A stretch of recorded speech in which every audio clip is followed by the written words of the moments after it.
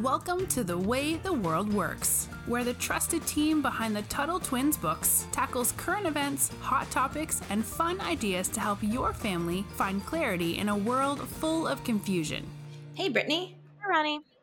So as you know, we are big fans of free speech here at Tuttle Twins, and we talk about free speech a lot. In fact, we just did a podcast just recently about free speech as well. So in which we talked about marketplace of ideas. But there's another term that I hadn't heard before in reference to free speech, and I thought it was interesting. And so I wanted to do an episode about it. And it's the term counterspeech. And it's used in reference to free speech, but specifically kind of like free speech, hate speech. And so I did some research on it. Have you ever heard that term before, counterspeech?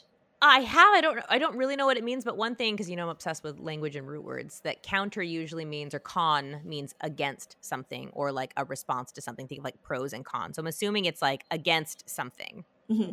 You know what's so funny that you mentioned that is when I was drafting notes for this episode on counterspeech, I thought, Brittany really likes breaking down words. We should break down this word. So I was I love it. To talk about it. So it's great that you jumped into that. So yes. So we break apart counter speech. Now, I was only going to break it apart into counter and speech, but we could also break counter into con. So con would be negative. So counter means, well, Brittany, how would you describe both counter? of it. So because con is the root of of the word counter, it's all like one thing. So counter, it actually works together. So counter is not like a counter in your kitchen. Counter means like against or in opposition to.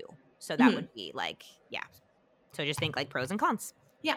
Actually, we should point out that counter actually has a lot of different meanings, but I did mean it in the verb sense, not as a kitchen counter way. So but okay, so we've talked about, we're going to come back to counter speech now that we know what it means. So it means speech in opposition to. But let's go back to free speech. So what is free speech? Free speech is basically, you can say whatever you want. But then there's another term that's become very popular lately called hate speech. And what is hate speech? Well, that's considered to be speech that encourages violence towards someone, usually in a protected class such as race or gender, but generally any speech that could incite some kind of violence is considered hate speech. However, hate speech can be difficult to define because how do you know what is hate speech and what isn't? Can anybody call anyone else's hate speech just because they don't like it? And can we say, oh, they're inciting violence because they hurt my feelings?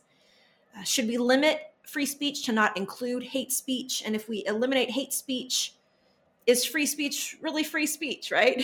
These are a lot of questions there, Ronnie. Where do we begin? There's a lot of questions here. So let's talk about counter speech. So counter speech, which would be speech in opposition to. Well, actually here, Brittany, I'll throw this back at you. So we know that counter speech would mean speech in opposition to, but how would you think that free speech is different from counter speech? That's kind of a hard one. I mean, I would say it's not different because I think all forms of speech are free speech. Mm-hmm. So I would think that it would still count as free speech. Very good point. So that's my take. Yeah, so free speech is just, all speech. We can say whatever we want to, even things that are mean towards others. Counter speech would mean speech that runs counter to the other speech. So if someone's saying something mean about you or about a group of people, counter speech would be someone else saying, I disagree with that. Here is the opposition. Here is the other side. The reason why counter speech is an interesting topic to think about right now is because in today's world, as we've talked about, there seems to be kind of a war against free speech. Yes. What are we allowed to say? What are we not allowed to say? People are often punished and censored for saying certain things. And I think most times, most people would agree deep down that to censor people is wrong. But a lot of times people have this little kind of kernel of, well, are there cases in which we should stop people from talking? If you find a certain kind of speech distasteful or wrong or vulgar, or you consider it hate speech, should these kinds of speeches be outlawed? What do you think, Brittany? Should hate speech be outlawed? No, I don't think any form of speech, but I'm kind of a radical in this, but I think all speech should be allowed. But the thing is, just because it's allowed doesn't mean you get to escape the consequences of it. If somebody doesn't like your speech, they don't have to be friends with you. So I think it's, there's more to it than that, but yep. Cool. What about if enough people in a group wanted to see certain language excluded? Example, like if you have a school that says students aren't allowed to use swear words, or you're in a environment, a community group or something, and they say, oh, we can't use this kind of language to refer to people, or you can only refer to people in gender inclusive language, or they specify how language should be or shouldn't be. Do you think that the free market of people's language should be able to dictate and enforce the boundaries of speech? So what I think is that, well, first of all, it comes down to voluntary association, right? So I don't think a public school can make rule. Well, that's a good question. So, I mean, when it comes to schools, I think no swearing and stuff is like a simple rule. But if somebody made a speech, like let's say pronouns, where some people decide that they can pick whatever pronoun that means, like instead of she, he, maybe they just want to be called they. It's a whole thing. That instead of that, like if you didn't say the correct pronoun, that you'd like get fired or you'd get in trouble. And that's happened on college campuses and other schools. So things like that, schools can't do because they're, especially public schools. Any school that receives public money can't do that because freedom of speech should that it has to be. That's part of the Constitution. But let's say a private school wanted to make that rule. They would be allowed to, because when you choose to go to that school and you pay money to go to that school, then you've signed on to their rules and you're free to leave if you don't like them. But at public school, you don't really have a choice. So I think it depends on private or now this gets tricky though, because I do tend to think Facebook is Twitter is a little different, but we'll get to that later. But no, these are good question to ask, I think, because it definitely depends on your environment, your social group, whether or not it's a voluntary association. These things do matter. Is it Twitter? Is it public space? But having come from just recently, having moved from California and in the entertainment industry, which was a very different world, where there was definitely kind of social ramifications for speaking up about certain things. And you could almost argue that the free marketplace of speech, let's say I'm at a party and someone asks me for my opinion on something and I decide to be brave and share my true opinion on it, but I can immediately tell, ooh, that was the wrong opinion, and I start to feel kind of that social shunning. I mean, should that be allowed? Sure, it was a voluntary association, me going to that party, right? But still, there's that self-censoring of then me feeling like, oh, I'm not allowed to share this. And so some people would call that, kind of a free market in a way, a free market of speech. So, you shouldn't have said that. So me shunning you is your fault. You have to change your speech to match us. Yep. Anyways, this is where counterspeech comes in. So counterspeech is the idea that if there's distasteful or wrong speech, or, I'm at this party and I shared my opinion and it's not an opinion that people want to hear, instead of shunning or censoring, we adopt a practice of countering. So, for example, if someone posts medical information online, on Twitter maybe, that others consider to be wrong. So let's say it's during COVID and a doctor wants to post about, the ineffectiveness of cloth masks.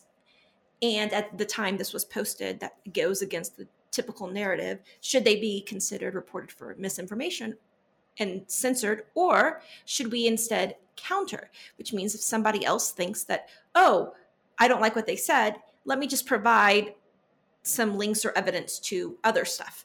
And so it's a little bit different instead of saying, oh, that person is wrong, that post got flagged for misinformation. It's just, here's some more context.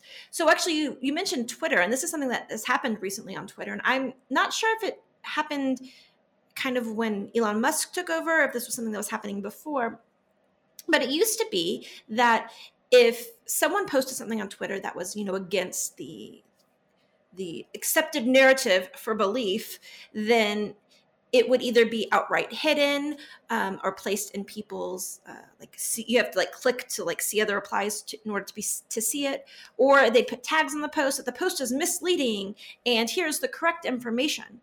That's how it used to be, but now it's a little bit different. So now if something is posted and it goes against the standard information given, there's a tag that says context readers thought people might want to know, and then underneath are links to other sources. And I think this was I thought this was a much better way because it's more of a counter speech. It's countering and allowing the audience or the readers to decide for themselves instead of saying, this is wrong information, this is the correct information. And I know it sounds like that's a small thing, but I think that in our larger fight for free speech, to start with something small, to push for counter speech, I think is a very valuable step. So if you're in schools or if you're in an association or a group or any place in which it feels as though there's speech or language or beliefs that are not allowed, perhaps instead of pushing free speech, we should be able to say whatever we want. We push for something that's a little more gentle and balanced, which is simply counter speech, which is everyone should be able to say what they want. However, if you don't like what they have to say, you should be allowed to counter it. So anyways, I just thought it was an interesting term, a new idea, and I thought perhaps that it might be a valuable new way of fighting for free speech. I like that because, as we talked about, there is a marketplace of ideas, which means there's all sorts of different ideas that we can consider. So I think it's good to consider them all.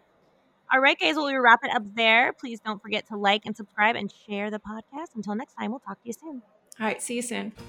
You've been listening to The Way the World Works. Make sure your family is subscribed and check out TuttleTwins.com for more awesome content.